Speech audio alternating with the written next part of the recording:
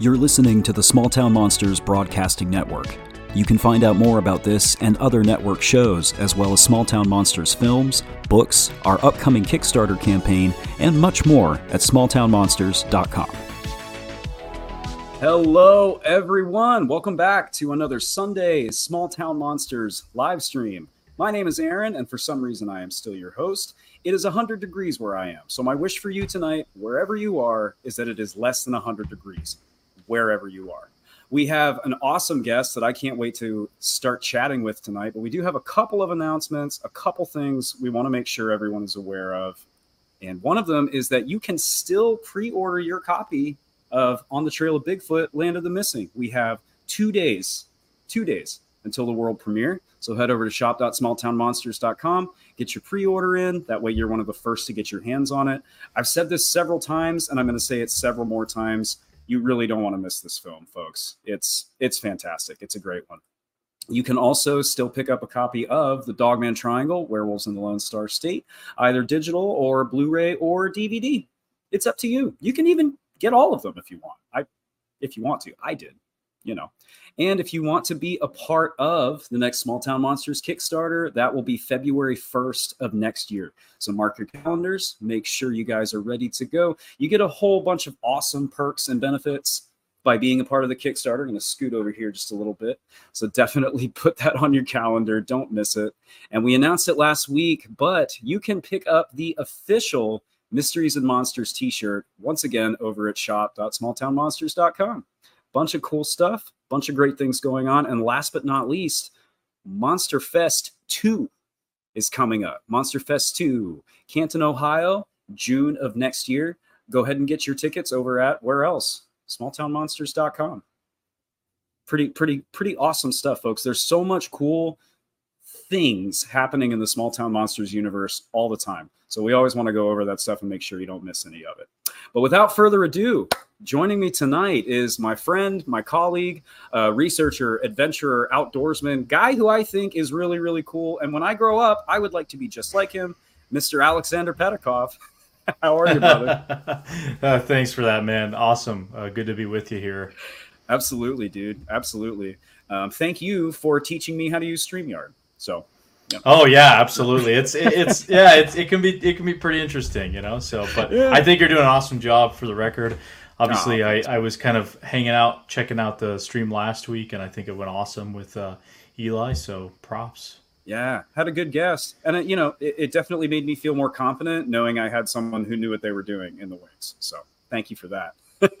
Absolutely. Before we get into too much tonight, can we learn a little bit more about you and your background, just for anybody who may not be familiar with some of your previous work? Yeah, I think most people on this channel will probably be familiar with me, obviously, from the channel itself, from Bigfoot Beyond the Trail, but I've also done a number of projects in the past. So one of the first projects I did with STM actually was called On the Trail of Champ. I have a poster for it right there. You can kind of see it. That was in 2018 came out, and that was about the Lake Champlain monster. Mm-hmm. That was really cool. That was kind of a mini series, and that actually was technically the first ever On the Trail of type format. Seth and I kind of just decided to jump into that kind of format, and then On the Trail of UFOs came after that. A lot of other stuff On the Trail of Bigfoot, of course, as well. Seth was kind of working on that right at the same time I was doing the Champ thing. So I've done that, and just a bunch of other projects on other cryptids, mountain lions in the eastern part of the United States, Lions of the East. There's another poster up there. Gotta make sure I get the direction right. Yeah, like, right. Is this way? I know it throws you off because you're like, oh, is it here? Okay. Yeah, so I've done just a lot of that kind of stuff. Obviously, I have the series Bigfoot Beyond the Trail. I also did a YouTube channel called Sasquatch Out of the Shadows. Hosted a live stream on there for a while, so that's how I actually knew how to use StreamYard, which is cool because that came in handy, obviously. But yeah, that's just a little bit on the kind of background of my work. But I think most people here probably are familiar with Bigfoot Beyond the Trail to some extent. But yeah, I do have one really important question, and I think this is what everybody really wants to know. So we'll get to this answer at the end of the show if nobody else knows it. But last week we had a trivia question at the start, and I thought that was fun, so we're going to do it again. And this week, we're going to find out, what is Alex's number one piece of investigative gear? Because if you're me and you've been following Alex on social media for a while, you've seen his epic gear posts when he's getting ready for an expedition, and everything's all laying out and it's all fresh and cool. And I've always wondered, what is Alex's number one piece of investigative gear? And that may be a difficult question, but I'm yeah, I don't even know if I know the answer to that. Yeah. It may be like a random thing at the end, possibly. Yeah, that's cool. It changes. It depends on the week. Sometimes they'll be like, okay, maybe this, but I get you. I like the question. That's cool. I could have run that by you before the show and I didn't. So no, that's dude, I love the spontaneity of it. That's awesome.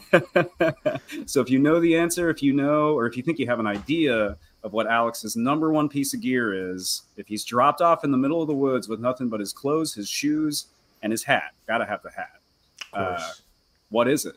What is it? And we'll come back to that. Good question. We'll come Good back question. to that as we go. So you mentioned it a moment ago, but I'd like to talk a little bit more about the Beyond the Trail series and, kind of where it started and how you got involved. Obviously, On the Trail Champ was a major work that I think a lot of us really, really enjoy. I know I do. But can you tell us a little more about the background of the series and how you've kind of steered it as it's evolved?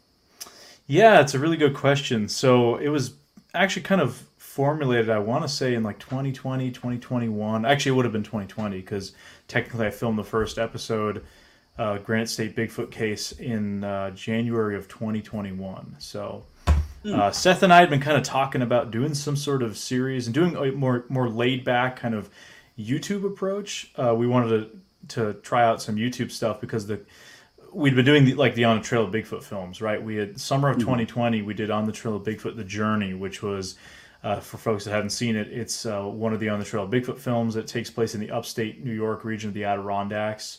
So we spent about a week filming that. A crew of us: Mark Matsky, Seth, Adam Duke, and just a bunch of folks. My brother was actually on that one too. Andy Matsky was on that. It was a really cool shoot because it was after like the initial COVID lockdown kind of stuff. It was that summer. It was a really weird time in the world, I think. So it was kind of just this crazy adventure. And Seth and I just kind of talking about doing some sort of a series that was more boots on the ground, more investigative, because we really enjoyed some of that shoot where we got to go out with people like Steve Coles and Mike Ann of Tactical Bigfoot Research and just be in the woods and like use thermals and hang out with them. And that's stuff that I'd been doing kind of on my own behind the scenes, but not really in front of the camera. And we were just talking about it and kind of spitballing ideas. And I sort of said, well, what about this? Like, let me do a series where I just investigate or document cases that I'm personally investigating, like stuff like in your case, you're looking at some of these Texas Dogman sort of cases and you just decide to make a video about that case that you've already been doing like years of groundwork on. So that's kind of where that idea came from. And for me, it was cool because I got to couple being in the woods, trying out kind of being on camera and showing the journey as it goes, as it's happening sort of to me in the woods. And there's a lot of inspirations. I had one of my big inspirations, of course, was Survivor Man, Les Stroud. I used to watch that well before he started doing the Bigfoot stuff. Just that style of filmmaking, being out in the woods, using kind of some of the gear and just sort of letting it evolve on its own. I don't think there's been a single kind of format with Beyond the Trail. It's kind of evolved over time, and I like experimenting and trying new things. Some episodes might be super investigative, others might be super interview based. It just kind of depends on what's going to happen.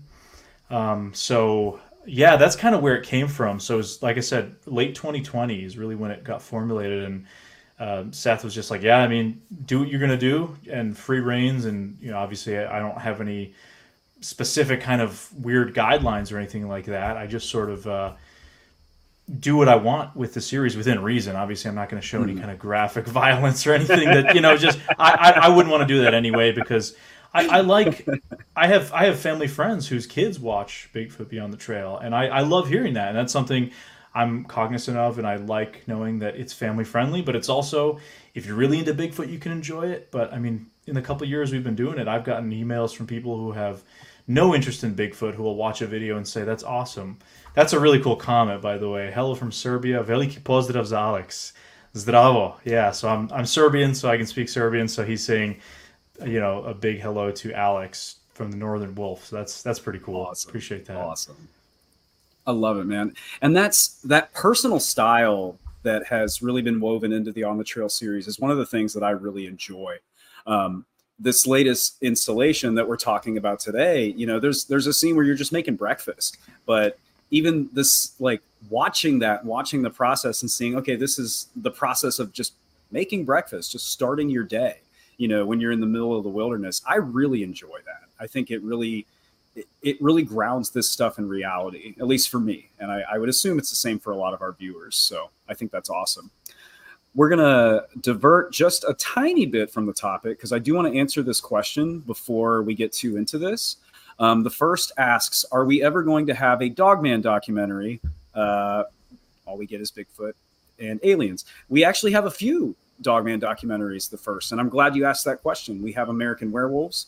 We have Skinwalker, Howl of the Rougarou, and the Dogman Triangle, Werewolves in the Lone Star State. We do also have American Werewolves, the Skinwalkers, coming up very soon, which you're not going to want to miss out on. And we just announced Dogman Territory, Werewolves of the Land Between the Lakes. So thank you for asking that question, because yes, you can absolutely have a bunch of Dogman documentaries. And Ward's series, the title of which is suddenly escaping me because I'm so excited to have this conversation with you. Something Dogman revealed. I don't remember. Don't quote me on that. I sorry. Yeah, sorry guys. No, we have a lot of great Dogman content. It's tough to keep track of everything. I think cut us some slack. And that's one of the things that's so great about this show is we get to talk about it. But the answer is yes. Lots of Dogman content for you guys. And thank you for the feedback. It's good to know that that's something people are interested in because it's something we're working on actively. So absolutely. Absolutely. I do have another question for Alex. And we're going to talk about this installment specifically. If you guys haven't had the chance to check out Beyond the Trail, Alaska Bigfoot Highway, you're definitely going to want to do that. It's live now for everyone over on the Small Town Monsters YouTube channel. Squad members had access several days ago. Beautiful, ad-free, 4K, awesome stuff, $6.99 per month. And we had several people join the squad this week, but they're not showing up in my feed here. So I can't thank everyone individually, but thank you to everyone who signed up for the squad. You make what we do possible. So thank you. That's very important. For sure.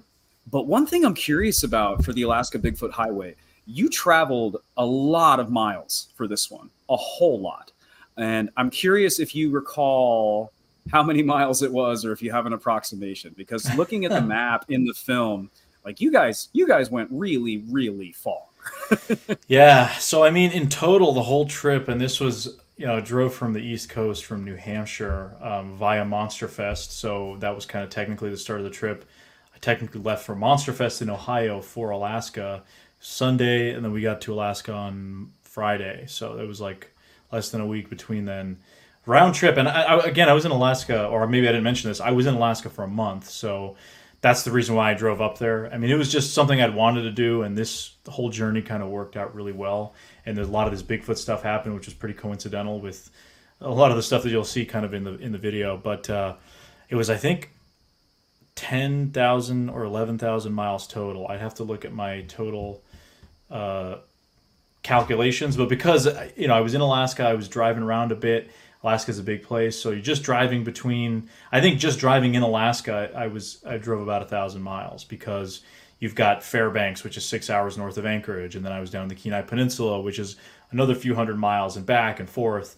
So yeah, total it's about, I want to say, it's 4,000 so miles from the East Coast to Alaska itself. But the Alaska Highway, which is primarily what's featured in this documentary, is just under 1,400 miles. It's like 1,390. So they rounded up to 1,400 miles because you're going from Dawson Creek, British Columbia to Delta Junction, Alaska. And I have actually a map here. I'll put it up on the screen here.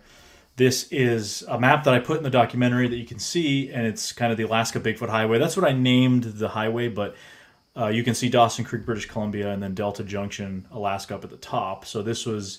and if you watch the documentary, I do a little bit of history on the background of the Alaska Highway, why it's a thing, why it exists, and why most of it goes through Canada. You think the Alaska Highway would be in Alaska, whereas 4/5 of it, as you can see there, are in Canada between British Columbia and the Yukon. But this map shows Bigfoot sightings along the way based on a couple of different sources, including a Canada Sasquatch map by a researcher named Carrie Kilmurray, who made this awesome map, and then as well as our buddy Scott over at the Bigfoot Mapping Project. So it's a combination of data, and it represents individual sightings or clusters of sightings. So you can see pretty much the whole highway. It's kind of peppered with Bigfoot sightings throughout the entirety. So that's why I felt it was sort of fitting to call it the Alaska Bigfoot Highway. And the way the journey played out, it really did kind of become that. That's what I was about to say. Like that's such an apt title, because if you're traveling this road, and you're mapping these sightings, which you've done, it's really striking. Absolutely. And welcome to the squad, B. Corbin. Thank you so much. Thank you. We appreciate you. Might be Brian Corbin, I think. If that's Brian, shout out to Brian. He is, I met him at a couple events, so I believe that might be Brian. Cool. Welcome, Brian. Thank you so much, man. We really appreciate you. Sincerely. And Scott says, welcome to the squad as well. And Scott also knows what's going on a little better than we do. It is Werewolves Unearthed, is the series that we couldn't remember the name of. But there's so much Dogman stuff, sometimes it's a little hard to keep track. So thank you, Scott. Good to see you. Scott's a great guy. Awesome dude. We have a few comments in here. We've got some answers to our trivia questions. So I'll throw a couple of these up there. Let's see. Toilet paper. Very important. Depends how long you're going out there for. Yeah, you definitely got to have it. Gotta have that. Let's see. Tyke Love says camera. It's a pretty good one. One. Yeah. And Julian Gutierrez says fire starters. Another one. And another very good one. Fire is important. And Scott actually is on that as well. Fire. So you guys may be telling Alex what his number one piece of gear is. I don't know. keep the answers coming, and we'll find out at the end of the show. Awesome. And Wally A says, just watch the Alaskan Adventure. Friggin' awesome. I appreciate the clean language because kids are watching. Fantastic. Yeah, I agree. We really try to keep it that way as best as we can. And I'll try to bleep stuff out if sometimes you get excited out in the field. It's happened before, and just kind of try to keep it on the level. Sure. Yeah. My son is not old enough to repeat words yet, but I like the fact. And sincerely, though, I really appreciate the fact that as he gets a little older, I can share all of STN's content with him and not have to worry about it. I think that's really important. So hats off to you guys for that. Hats off for that. Oh, we have one more answer here. Sidearm. Also important. You're going into dangerous places. You're around wildlife. You don't know what you're going to encounter. So that's a good answer. Yeah. All good guesses, answers, folks. Y'all are smart. Y'all are smart. We have another question from the audience, and here's a fun one. Here's a real fun one. Tom Linton, what was the most convincing evidence you yourself have seen about Bigfoot? That I myself have seen about Bigfoot. Oh, that's a tough one. I don't know if there's a single... I think the problem with Bigfoot is you can find any individual piece of evidence and be convinced by it, and then maybe at some point that could be proven to not be real. So I think it's hard to stake or put a claim into just a single piece of evidence. I think for me, it's kind of the totality of when you look at different facets of evidence. It's like you're adding things up. So eyewitness testimony, the consistency that I've seen with some of those pieces of footage and film, hair analysis, that sort of thing. It's tough to say individual, I think, but for me, time and time again, I'd have to say probably some of those eyewitness sort of testimonies. I've had the chance now to interview, hundreds of people that have claimed to have seen Sasquatch-like creatures across North America. Literally across North America. And it's the consistency with which they describe some of this stuff in the sense that, I'll talk to somebody in New Hampshire and they're telling me the same thing that I'll hear years later in Alaska, that somebody's telling me about behavior. It's just, I don't know how these people would be able to correlate that sort of stuff. There's just a consistency there that's kind of a species in my view. So I don't know, that may be a bad answer, but it's not a single piece of evidence, I'd say. It's just because some people say, oh, I saw the Patterson Gimlin film and that convinced me. it's interesting. I think there's a lot of interesting parts of the Patterson-Gimlin film, but it's a piece of footage. Like, it can be disproven. I think it's just when you start adding things together, Native American stories for thousands of years of very similar, consistent sort of things, just like you're hearing with modern encounters. That is very intriguing. So, I do believe it's just when you kind of add stuff up, and that's just me personally. So it's not. Yeah, that's kind of a complicated answer, but that's the Bigfooter answer, I guess. I think that's a great answer because, what you have when you get really deep into something like the Sasquatch question, which is, goes back very, very far. And we do have a lot of documentation, a lot of evidence, all of that stuff comes together and it paints a picture for us. I think that's a great question or a great answer. Great question and a great answer. Thank you, Tom. Thank you. I just want to address this one comment. Yeah, because it's not exactly a positive comment, I'd say, but I'd love to tackle it. So this user says, less breakfast and commercials for people that give you free stuff, seasoning ? And more information about the topic of Bigfoot. So this is kind of annoying me.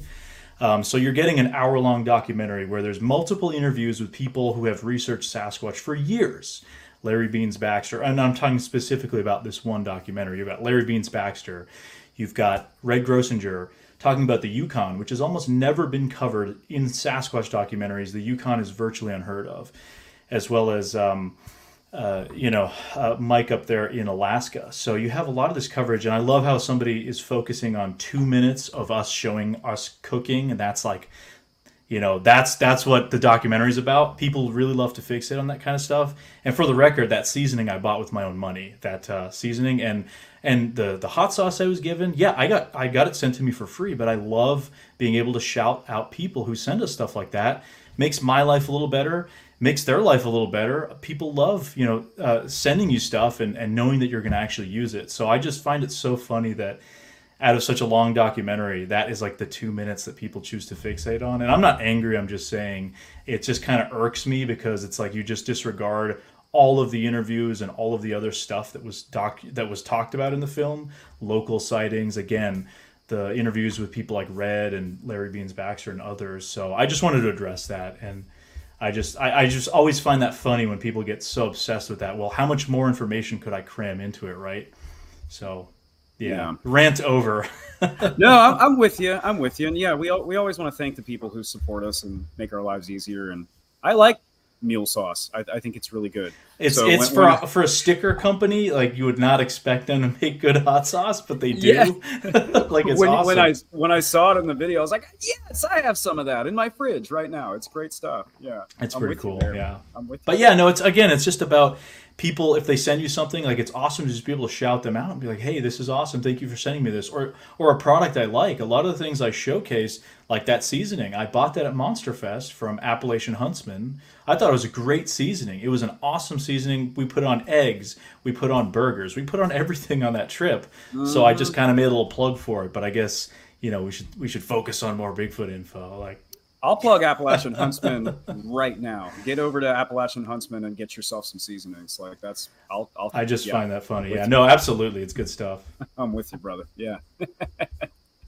So you kind of answered this question a little while ago, but I think it's really cool that you got to go on this trip with your brother. Like getting to do this stuff with your family, with someone you're close to, I think is fantastic. And my question was going to be, have you guys had the chance to do this stuff before together? But I forgot about, that being in the original Beyond the Trail. So, but is this something that you guys did prior to your involvement with STM? Would you go out in the wilderness together and look at this stuff, or has it been more of a recent thing?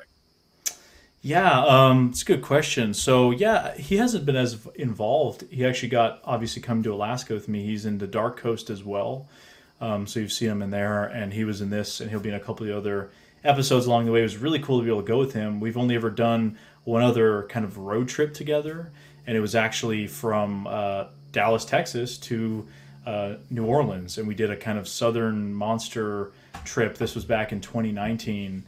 We went and just went to Fouke, Arkansas, hung out with Lyle Blackburn. That was my first time in Fouke, obviously Boggy Creek Monster. That was really cool.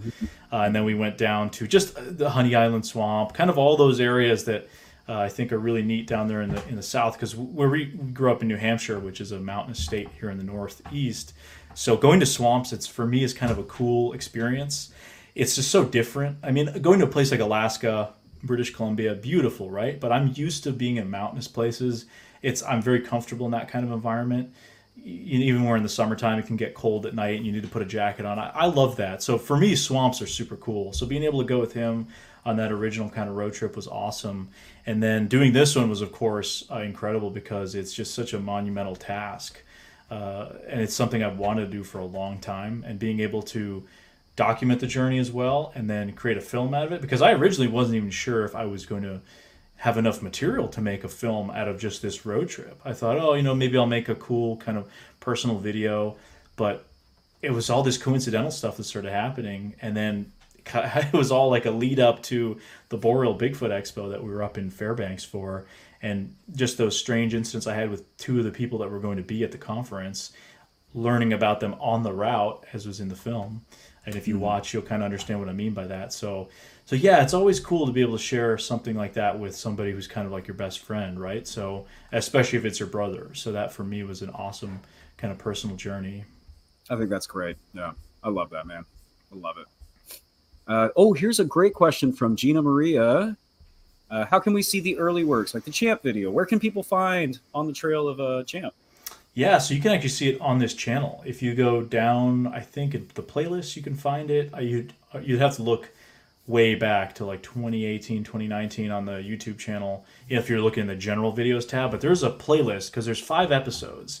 I think they're each 20 minutes long. So it's a kind of a mini series. And if you go on Amazon, I believe it's on Amazon as a feature film. We kind of just combined all the episodes into something that's about an hour long. So you can check it out there, but probably the easiest place would be right here on this channel. Again, there's a playlist. Go check that out. And it's come a long way. I'll put it that way. We'll just we'll say that it's an older video. Cut me some slack. Obviously, as a filmmaker, it's tough to watch your older stuff and not cringe. But it's the same as a writer. It's the same as a podcaster. It's the same as a guy that does live interviews on the internet. So it's just like that. What was I doing back then, kind of thing. Don't we all do that though with everything in life? Like it's tough. Now we have Facebook. It used to be MySpace when you and I were younger, and you'd go back and look at your old pictures and go, "Oh man, what was I doing?" Doesn't mean anything though, because it's a great documentary. So check it out. Great. Thank you, Gina. That's a great question. Really appreciate that. We've had a lot of really great comments, and I've been throwing them up on the screen as we go here, but just want to thank everybody for your positive feedback and, for tuning into the show tonight. Thank you so much for being here, everybody. I should have said this at the beginning, but please go ahead and drop your comments and your questions in the chat. We want to hear from you. We want to be able to answer you. You guys are already doing that, so thank you. Keep it up. For sure. Here's another great question on that topic from Alter Existence. Alex, in your trip to Alaska, how did the handprint on the cabin impact you? Okay, so that's referencing our trip from last year, some of the stuff that's covered in the Alaskan Coastal Sasquatch Part 2, specifically with the handprint. You see a little synopsis of it in the Dark Coast as well. How did it impact me? It's just interesting. I found it really intriguing because of the situation there at Area A at the site. Mm-hmm. I don't know. I mean, we're still kind of waiting on results to see if that can possibly has any viable DNA or any kind of sample that might be gathered from that. That's with the Legend Meets Science 2 kind of project, one of the samples that's in that project. So, just in terms of impact, I found it really interesting. To me, it's one of those things where a lot of times you can find a footprint in the woods that's maybe just a kind of indistinct shape, and maybe it's a bear double print, unless it's something crystal clear. But we're talking 90% of what people find is just a big shape in the dirt or in the leaves or whatever. Could be a bear double print. Could be a moose stepping in its own print, right? You kind of run through the scenarios where something like this was just to the point where you could say, well, this is 50-50, either a human, because humans and primates, so chimps, gorillas, stuff like that, are the only ones that have these dermatoglyphics, which would be the lines that you have in your hands. Those lines, that's really only in primates. So finding a handprint like that on the back of a cabin is really a situation where it's a 50-50, either human or something human-like. What that would be in Alaska, of course, would be the question, right? And it's totally possible it could be human. That's, of course, a realistic possibility. But again, 50-50, you have the chance to say, well, it's not a moose. I mean, that's not a bear print. Bears don't, it's not. I mean, and I had sent that. I was in communication with primatologists end of last year when I was working on the Alaskan coastal Sasquatch, and they said, yeah, that's absolutely, a primate. They said most likely human, which is understandable, because that's the only primate in Alaska that would make sense, right? Because Sasquatch doesn't officially exist. So, I think the impact was it was really interesting. It got me to be able to talk to a bunch of primatologists and people through emails and kind of try to work towards a resolution of that. But and it's interesting because it plays in a little bit of the stuff we theorize at the cabin there, where there may be activity when people leave, and that's when there seems to be stuff going on. It's almost like there are people, like as Larry Beans Baxter kind of put it in the first episode of Dark Coast, he thinks they show up when after people left after a few days, when it kind of goes quiet. Maybe they get a little more comfortable. It's all just a theory. It could be totally wrong too, but that's just kind of it's interesting. And there's been stories about handprints being found and that sort of stuff in other parts of the U.S. too. So it's not like the first time, but definitely interesting. Mm-hmm. Mm-hmm. Yeah. There's definitely other cases out there where people are seeing handprints, and maybe less common than footprints because feet are always on the ground, hands aren't always on surfaces. So, but that's a great question. Thank you, Alter Existence. Appreciate that. Here's one that is near and dear to my heart, so we're definitely going to cover this one. Julian asks, what does Alex think about Dogman being a different kind of Bigfoot? I don't know. I don't think so. I think it seems to be something else. I don't know what Dogman is. I don't look into the topic much like Aaron does, so I don't really have a good knowledge basis to kind of pull that info from like I would if you were asking more about Bigfoot. The only kind of thing that comes to mind to me is I have a report from New Hampshire that I took of a guy claiming he saw Sasquatch, but it was kind of scratching its back up against the telephone pole and had almost like a snout-like feature. Mm-hmm. I was thinking, and it was kind of a cinnamon color, so I'm thinking maybe cinnamon black bear. But he said, no, it wasn't a bear. Dogman, but he thought it was a Sasquatch. So I don't know really what to make of that, honestly. I have the report somewhere. I'd have to dig it up. But aside from that, the only other thing I really did in the past was I did a thing on the Rougarou at one point. Down in Louisiana, but that's a very different, I think, than some of the more contemporary Dogman kind of stuff. It's more rooted in like the French Acadian culture and kind of Catholicism. I mean, even when we were there, it's like you throw 13 pennies at the Rougarou because it can't count past 12 or whatever, and that's how you kind of keep it at bay. I mean, I've never heard of anyone doing that for, Land Between the Lakes or something like that. So I don't know. I think I have heard that theorized, though. People say, well, maybe it's just a Bigfoot with a baboon-like face, because baboons can have that kind of wolf-like snout, I guess, if you want to call it that. Mm-hmm. But I don't think that doesn't seem to be the case. Whatever this Dogman thing is, I can't really wrap my mind around it. And I don't know very many people who think it's some sort of a flesh and blood, undiscovered bipedal dog. I don't know. I really don't know what to make of it. But it's always seems to be there's like a negative connotation to it. At least, I mean, I don't know what your experience is with that, Aaron. You know better than I do. But everything I've heard and stuff that like Seth has told me back in the day, even when they were doing stuff like the Beast of Bray Road, he said there was weird occult talk like in the town, and there was occult kind of things involved in some way or another. And nobody that had an encounter described it as being any kind of positive or interesting. Whereas when you look at Sasquatch reports, I mean, so many people I've talked to, and for a number of them, it was the most incredible thing they've ever seen. And they spend their whole life trying to replicate that moment of having a Sasquatch sighting, whereas some people have seen a Sasquatch and it leaves them with PTSD and they're scared to go in the woods and never go hunting again. So with the Sasquatch sightings, the spectrum is so wide. It's genuinely, I've seen extremes on both cases and plenty in the middle, whereas at least from what I know from Dogman stuff that I've heard, and obviously stuff like American Werewolves that STM has done, it seems to be pretty solidly in the negative camp, as opposed to, I've never heard anyone saying, I saw a Dogman, now I want to spend the rest of my life trying to find it, and it was the greatest moment of my life kind of thing.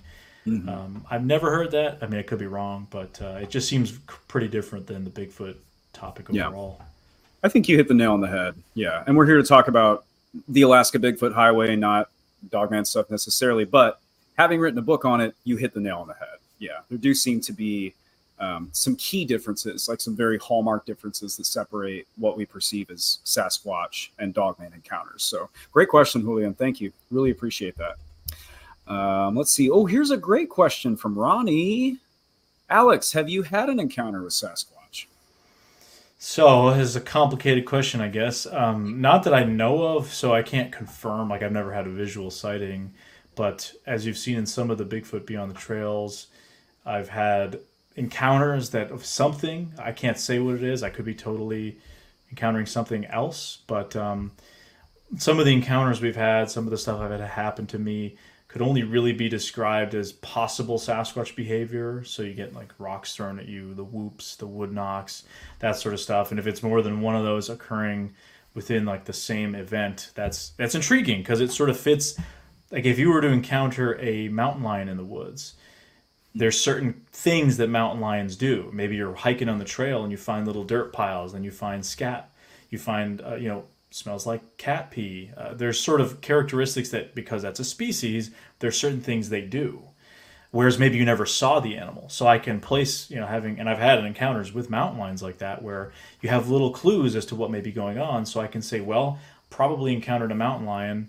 It wasn't in the area. So that's kind of the same way I categorize some of the Sasquatch stuff. I can't confirm, and obviously, if I could, I would, say otherwise. But they fit the purported Sasquatch kind of behavior profile that's out there. So that hopefully that will change at some point. But that is, as of current standing, kind of the extent of potential encounters that I've had. Yeah. If you watch a lot of Alex's work, there are several moments that you'll note where you're like, "That I think that might have been it. I think it's right there." And I could name a couple, but y'all don't want to hear me talk. Great. One of our squad members, Dewey Edwards, in the audience tonight. Hello, Alex and Aaron. Hello, Dewey. Thanks for being here, my friend. Great to see you.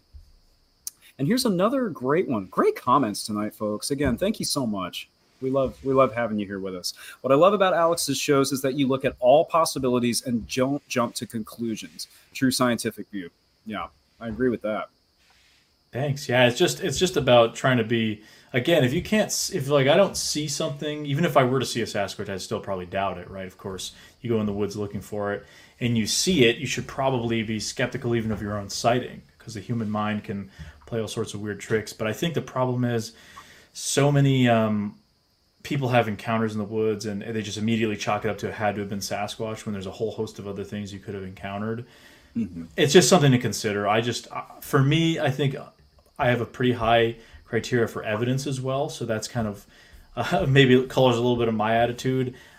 Generally, it's if it's too hard to believe or it just seems a little far-fetched, it probably is. That's been my general experience, unfortunately, a lot of the times. So, for me, it's like I want to be able to confirm it 100% before I can really throw my weight under something. Because, in this topic, a lot of times you're only as good as your word, right?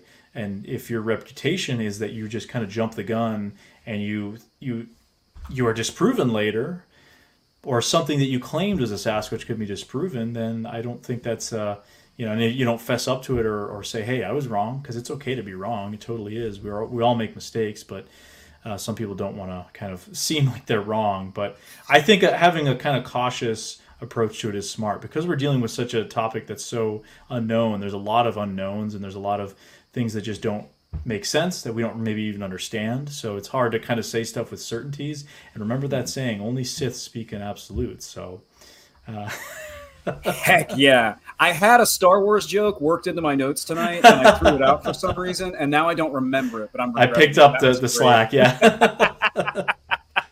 Perfection. That's great. Which a brief aside, that statement in and of itself is an absolute. But anyway, fun behind the scenes question here. RHCP and IR94. Where did you get the images for the Alaskan Highway? Were they AI generated? I don't know what they mean by the images. Everything we filmed there was like we were there. Some of the artistic renditions of like Sasquatches, yeah, that's AI. Just because that's kind of easier to do, just kind of get a general just artwork for filling in a little bit of time. Somebody saying this is what happened during this encounter. So it's not exactly obviously what they saw, but no, everything else is. We filmed everything. I mean, we were there. Like, it's not like we filmed it on a green screen. we're driving to Alaska and we're on a green screen. No, that'd be funny. But I totally understand, because nowadays people, you can kind of fake anything almost. So yeah. Ideally, we would have nothing but, actual photographs and actual images. But an hour-long documentary, we gotta bring in some artistic license. Yeah, and for me, it's just a little easier. I'll use a little bit of that, but a lot of those, like the map. I mean, for example, that map that I pulled up earlier. Where is it? Right here. This one I created myself. I just took Google Earth image of the highway, and I drew the actual highway route in red, you can see, and then I added the little Bigfoots in there based on the map. It took me about half an hour, 40 minutes to make it, just because I was having to find exactly where those Sasquatch sightings were and place them relatively in the same part of the highway.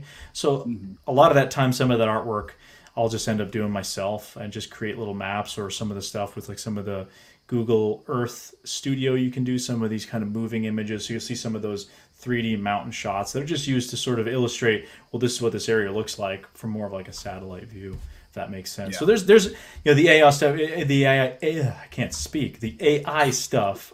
I don't know why that's such a tongue twister. The AI stuff is just part of it's just part of kind of what we do for visuals. I mean, we'll do recreations. You'll see probably a lot of my films as well as Eli's and like Sasquatch on Earth. You'll see a lot of the recreations we do in the suit. We've filmed a bunch of those over the years. We also have some 3D art that was done at some point. So we use a bunch of different types of visuals as like a visual aid during an interview or something like that.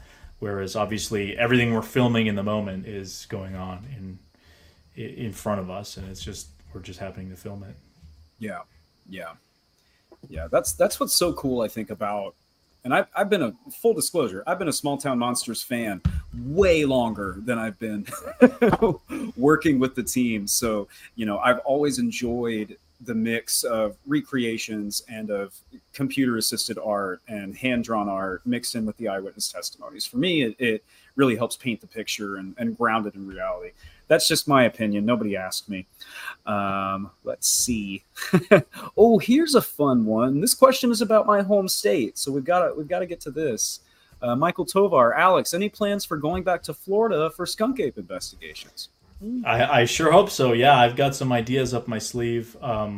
Obviously, we've done 2 previous investigations. Actually, no, I'm totally wrong. We've done like 5 investigations in Florida, because we did that crazy trip winter of early 2022, Eli, Tate, and I, where we drove from literally Miami to North Georgia and went Bigfooting all along the way. So we went to the Everglades, we went to the Green Swamp, Ocala National Forest, the Panhandle, and then I went back this winter and was in kind of the Everglades, Big Cypress area again. So I really like Florida, like the investigating side of things. There's some really weird stuff out there.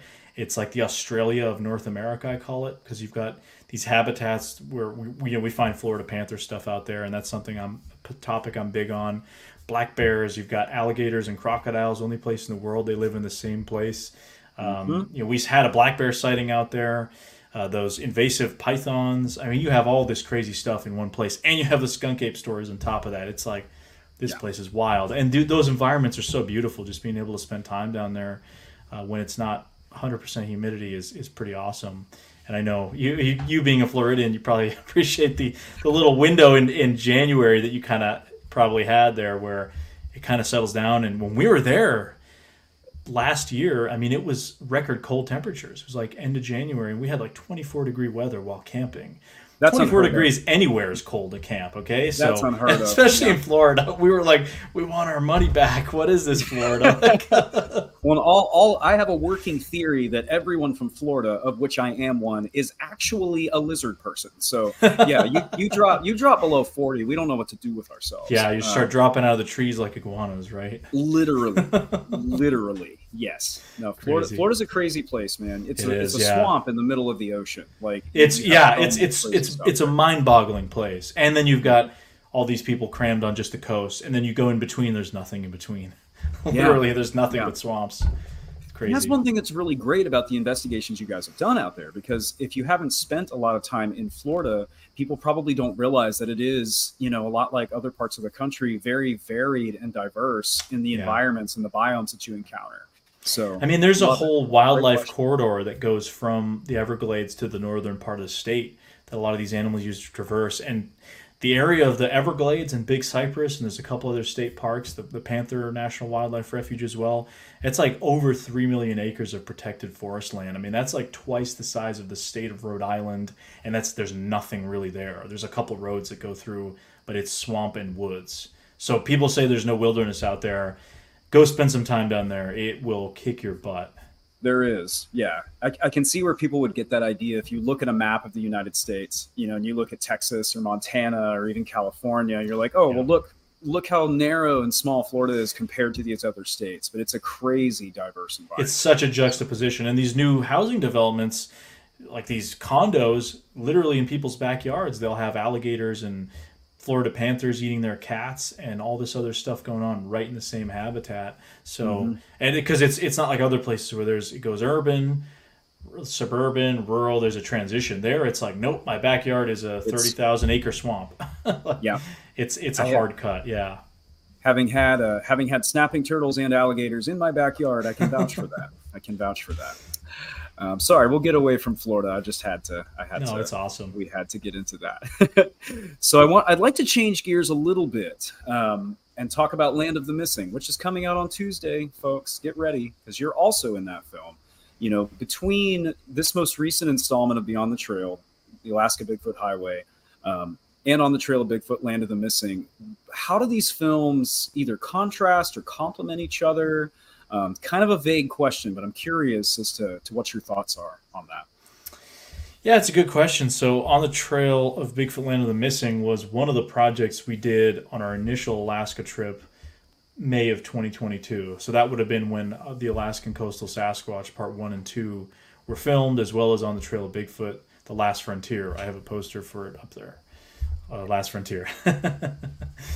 Right. So it's just kind of part of the, I don't want to call it the wider STM Alaska universe, but it kind of is at this point, because I knew I wanted to focus on Alaska again after having gone there last year, just how interesting it was. And now we have Alaska related videos pretty much coming out until the end of the year, at least on my end. I mean, between the Dark Coast series and then all the Bigfoot Beyond the Trail stuff with Alaska specifically. But this film is interesting because I think it kind of stands in its own category, whereas a lot of the other ones, they're either investigations or they're focusing in on a certain area, whether it's Area A or On the Trail of Bigfoot.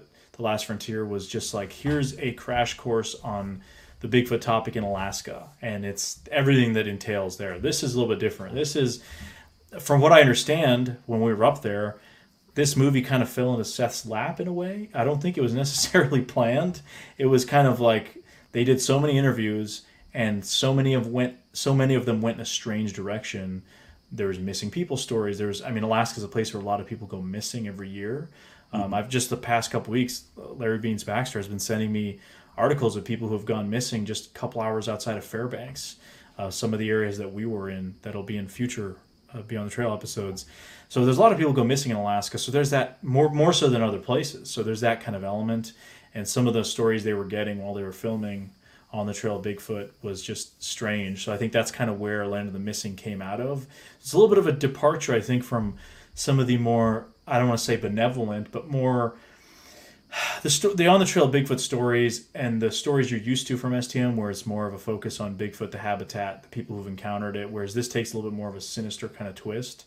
And it's kind of just opening the possibility, well, is it possible, as Cliff Barrickman says in the trailer, and you can see it in the film, is it possible that some of these people maybe go missing because of Sasquatch? Potentially, because it is some sort of a creature that lives in wilderness areas that can be potentially dangerous, like anything else out there. I mean, there's a possibility for it. So, I think it's going to be a really interesting film. I mean, I know it is an interesting film. I've seen it. I should amend that, but It is. and it was cool to be able to kind of talk about just in the film as well, my own perspective about so many of the reasons why people go missing in Alaska. Just you fall off a trail and you're never seen again. I mean, it's some places in Alaska are just so treacherous and dangerous, and it's like that in a lot of places. But I think Alaska exemplifies that and kind of amplifies it as well. Yeah, I think we forget. And again, this is me editorializing. Nobody asked me, but I think we forget how big the world is, like how vast, even just the United States, how vast it is. So yeah. And that's something I actually got to cover in, obviously, the Alaska Bigfoot Highway is, and I said that at the beginning, and people can go check it out. And I mean, trying to understand how large North America is, it's actually ridiculous. Canada's the second biggest country on Earth, by the way. I mean, it's monstrously enormous, and there's just not a lot between the sparsely populated areas. And most of Canada's population lives about an hour from the U.S. Border. I think it's like 60% of Canada's population lives south of North Dakota. Look that up, because everyone lives in that Toronto kind of metro area. And then you just start driving into these areas, and having seen so much of the U.S., so the lower 48 and parts of Alaska previous to driving up to Alaska, I was like, man, there's still so much space out there. But even I wasn't prepared for how much was out there when I drove from the lower 48 to Alaska. You just kind of look at it on a map, and as I kept saying, you could just walk off a mile off of that highway at any point, really, and just disappear and never be seen again. I mean, it's that crazy, and that's just one little piece of humanity that's going through this desolate wilderness. And I also put that in the film, the idea this is all just one big habitat, that this place belongs to the wild. It doesn't belong to Canada. It doesn't belong to the United States. It's claimed that on a map, right? But it's just a wild area. I mean, these animals don't know. This just for them is their domain. And potentially the Sasquatch. I mean, there's so much space out there. It's frightening, actually, how much space is out there, and you don't get a feel for that unless you've actually physically kind of seen it, which is crazy. It really is. Yeah. We can look at maps. We can look at drone footage. Which you guys have some great landscape shots in this film. Like I think a lot of us are like, we see those landscape shots and we're like, yes, that's STM. But something about the ones in this film really struck me. These mountain ranges and these rivers, the erosion pillar, such cool stuff. The signpost forest. I mean, just such interesting, that was crazy, yeah. Such interesting locations that you may not even necessarily think of when you think of Alaska. I certainly didn't, but you did a great job of profiling them and giving us a look. Well, and that's something I should just add quickly, is that the Alaska Highway is just something so unique. It's this one little kind of, I mean, it's the main road essentially to get from the lower 48 to the state of Alaska, which a lot of people kind of forget that Alaska's so far away. They had to build this highway there, and it goes through so many of these places. And most of the people that go up there are probably people that are moving to or from Alaska. So that's one of the motivations. You have some people doing it for fun, obviously, tourists and whatever, a lot of retirees. Just they'll take like 2-3 weeks and drive the whole highway. We did it in three and a half days. They'll do it in their campers, and that's where some of those encounters happen. Like one of the stories that Larry talked about with the woman moving up to Alaska and having an encounter while in her camper. And that's kind of where this sort of stuff happens. But it's really cool to be able to not only highlight some of the things that made the Alaska Highway special, but also just those Bigfoot elements, which I don't think have ever really been covered at all. And as I showed at that map, I mean, the sightings are just all across the board, pretty much on every part of the Alaska Highway. Essentially, you have good habitat or potential previous encounters. So, it's just that part of the world is something else. Mm-hmm. Mm-hmm. That's a great point. Great point. A lot of awesome comments in here. I want to take a couple more audience questions because we are coming up on the hour, but we've got some great questions here. Wally asks, plans for any European trips? That may be a question for Seth if we ever get him on the show in the future. Hint. But you want to go to Europe? You want to go to Europe, Alex? Well, originally my family's from there, so I have an excuse to go over there. But yeah, I've thought about it. I mean, thing is, like Western Europe, my family's from Southeast Europe, so the Balkan region, kind of that former Yugoslavia area. There's not really a lot of Sasquatch modern stories. There's older stories, so it'd be more of a, like Serbia, for example, that's kind of known for vampires. Like that's where the word vampire comes from in English. Mm-hmm. Right next to Romania, obviously famous for like Vlad the Impaler or Dracula, that sort of thing. Mm-hmm. So you have a lot more kind of like black magic stuff there. There are older stories of Bigfoot-like creatures, but they're kind of more in the vein of those European woodwoes kind of encounters. Most of the contemporary Bigfoot-like stuff, if we want to call it that, happens in places like the Caucasus or even Russia.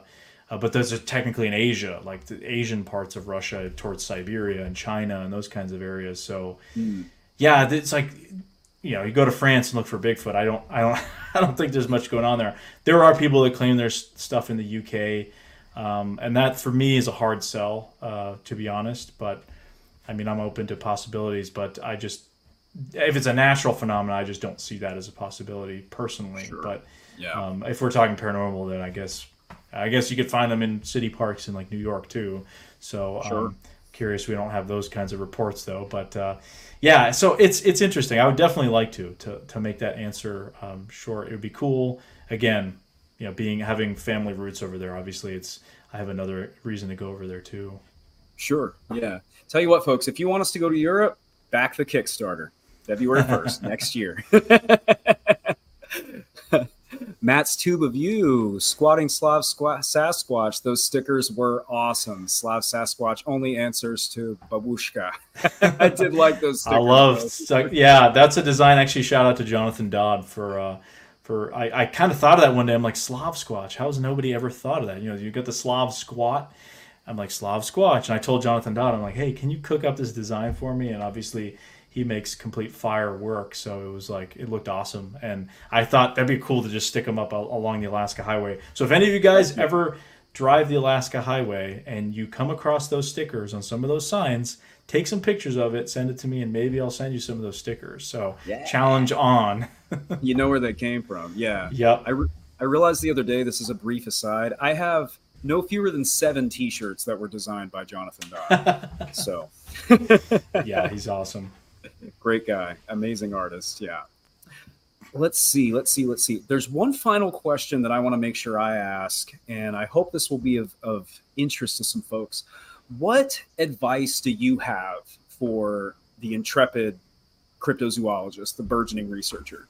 If I'm interested in getting out in the field and doing what you do, what advice might you offer? Where should I start? Just have fun with it. Don't take yourself too seriously. I mean, take yourself seriously, but don't, it's at the end of the day, most people are doing this as kind of like a hobby. It's kind of an escape from maybe other things you got going on in life. It's glorified camping. That's what Bigfooting is in a lot of cases. There are serious research projects that go on in Bigfooting, and I'm not trying to negate that, but most of the time it's fun. You don't need to be a PhD scientist to go out and have fun and go hike with your friends, because discoveries happen with normal people. I mean, I think we're going to bring this back to Florida real quick, but the state of Florida, they use their wildlife commission, which is kind of like their fish and game department for Florida panthers. They use a Florida panther tracker where you as a citizen, and I've personally done this, I've reported 2 different footprint finds to the Florida Wildlife Commission. You go on their website and you can find those footprints listed on there amongst many other sightings and footprints and that sort of thing. So they're using crowd-sourced data by normal people who just happen to run into these animals to color in their map and do research based on what people are reporting. So we have stuff like the Bigfoot Mapping Project. You can, if you have an encounter with Bigfoot, you can go report it on there. I mean, we even had some from our videos reported to the Bigfoot Mapping Project and that sort of thing. So discoveries happen with normal people. You don't need to have some super awesome skill set. If you do, if you're really good with tech or you have some kind of academic background, I think that's great. That'll obviously help kind of part of your perspective. But I've talked to people who are extremely educated, and I've talked to people who have no education, but they know the woods better than probably anybody. And you have that spectrum where people have different ways of looking at things. So I'd say just at the end of the day, have fun with it, because if you get out in the woods, especially in this day and age with how crazy everything is and tech and all that stuff, disconnect for a little bit, regroup with nature. I think that's an awesome thing, and just have fun with it. That's, I guess, my biggest kind of advice, I'd say. And just stay safe out there in the woods. You never know what's out there. And just make sure you have fun, and as everyone does it safely, I think that's awesome. Awesome. No, it's great advice. Yeah, I think there's a lot of value just in going to these places. Even if you don't document or discover anything, even if you don't have any kind of an encounter, just getting out into these wild spaces, getting back in touch with our roots. Sorry, you said that already, but No, you're absolutely. I think that's an awesome answer. Yeah, for sure. Really important. So before we conclude, Alex, we're right at 60 minutes. We have to know, what is Alex's number one piece of investigative gear? I can't talk either. Ooh. What do you think it is? I'm gonna throw that back at you real quick. I was gonna say the hat, but I kind of backed myself into a corner at the beginning by saying not the hat, because that's a given, Yeah. You know, you're indoors, so you're not wearing it because you're a gentleman. So I get that, but the hat is essential. The hat is definitely a good one. Yeah, oh, I'm gonna give my answer to this question, and I don't know if it's the same for you, but notebook. Got to write stuff down. That's a good one. Yeah, that's a good one. See, I don't know. This is the problem, right? It changes. It depends on the situation. I think gear, that's what's so cool about gear, is you can be in a place where one piece of gear might work really well. But if I had like a favorite piece of gear, I would say, or what was the question was, number one piece of investigative gear. Oh, investigative. Yeah, that could mean favorite. That could mean most useful. I intentionally did that ambiguously. So I know I'm going to throw a curveball on this one, but I'm going to say favorite piece of investigative gear currently, and I've talked about this before, is actually an app, which is Scaniverse, which is one of those 3D scanning apps. And I talked about this, I think, on the live stream with Heather a few weeks ago. But that is the one that lets you take 3D scans of footprints, and you can check them out. Ooh. So this is one from Area A. So that's a bit of a curveball. Oh, wow. Because it's investigative gear, this is not something like my Garmin GPS or, a sidearm or something that I need to keep myself safe and alive, or a water filter. Mm-hmm. Very important, right? That's probably one of the most important things you can have in terms of staying alive is your water filter. This is investigative, so I think lately I've really been appreciating being able to use this and just scanning footprints and that sort of thing. So that's been kind of cool for me. So yeah, I think that's just a neat one because you can get your 3D scan, you can measure it and that sort of thing. And I will say though, probably there's a couple people saying either FLIR or thermal. I think that's definitely probably after, if it weren't for the 3D scanning app, that would be the number one, is the thermal. Just, it's such a cool piece of tech. I'll accept that answer too. We'll put it that way. Awesome. That's a cool one. And I've got a bunch of the thermals up there on the shelf behind me, and those are great, obviously. Awesome. Well, folks, we're at an hour. I want to make sure we're respectful of everybody's time. Alex, thank you so much, my friend. It's always a pleasure to speak with you. Yeah, thank you for having me on, man. Awesome job with this ongoing series. I know it's going to be awesome. Thank you. And thanks, everyone, for checking it out. If you haven't seen it again, it's the Alaska Bigfoot Highway. Just came out earlier today. Heck yeah. Check it out, folks. You can get it on the Small Town Monsters YouTube channel right now. Squad members get access to all this stuff a few days early, ad-free, 4K. And keep an eye on the Small Town Monsters social feeds for updates on everything we've got coming up. We've got a lot of great stuff in the works for you guys, and we can't wait to share it. So without further ado, I hope everybody has a great evening. Alex, you be well, and we will all talk together again very soon. Bye-bye. All right. Good night, folks. You've been listening to the Small Town Monsters Broadcasting Network. If you enjoyed this show, consider giving it a like, review, rating, or sharing it with a friend. And be sure to visit smalltownmonsters.com for more info about this and other STM projects.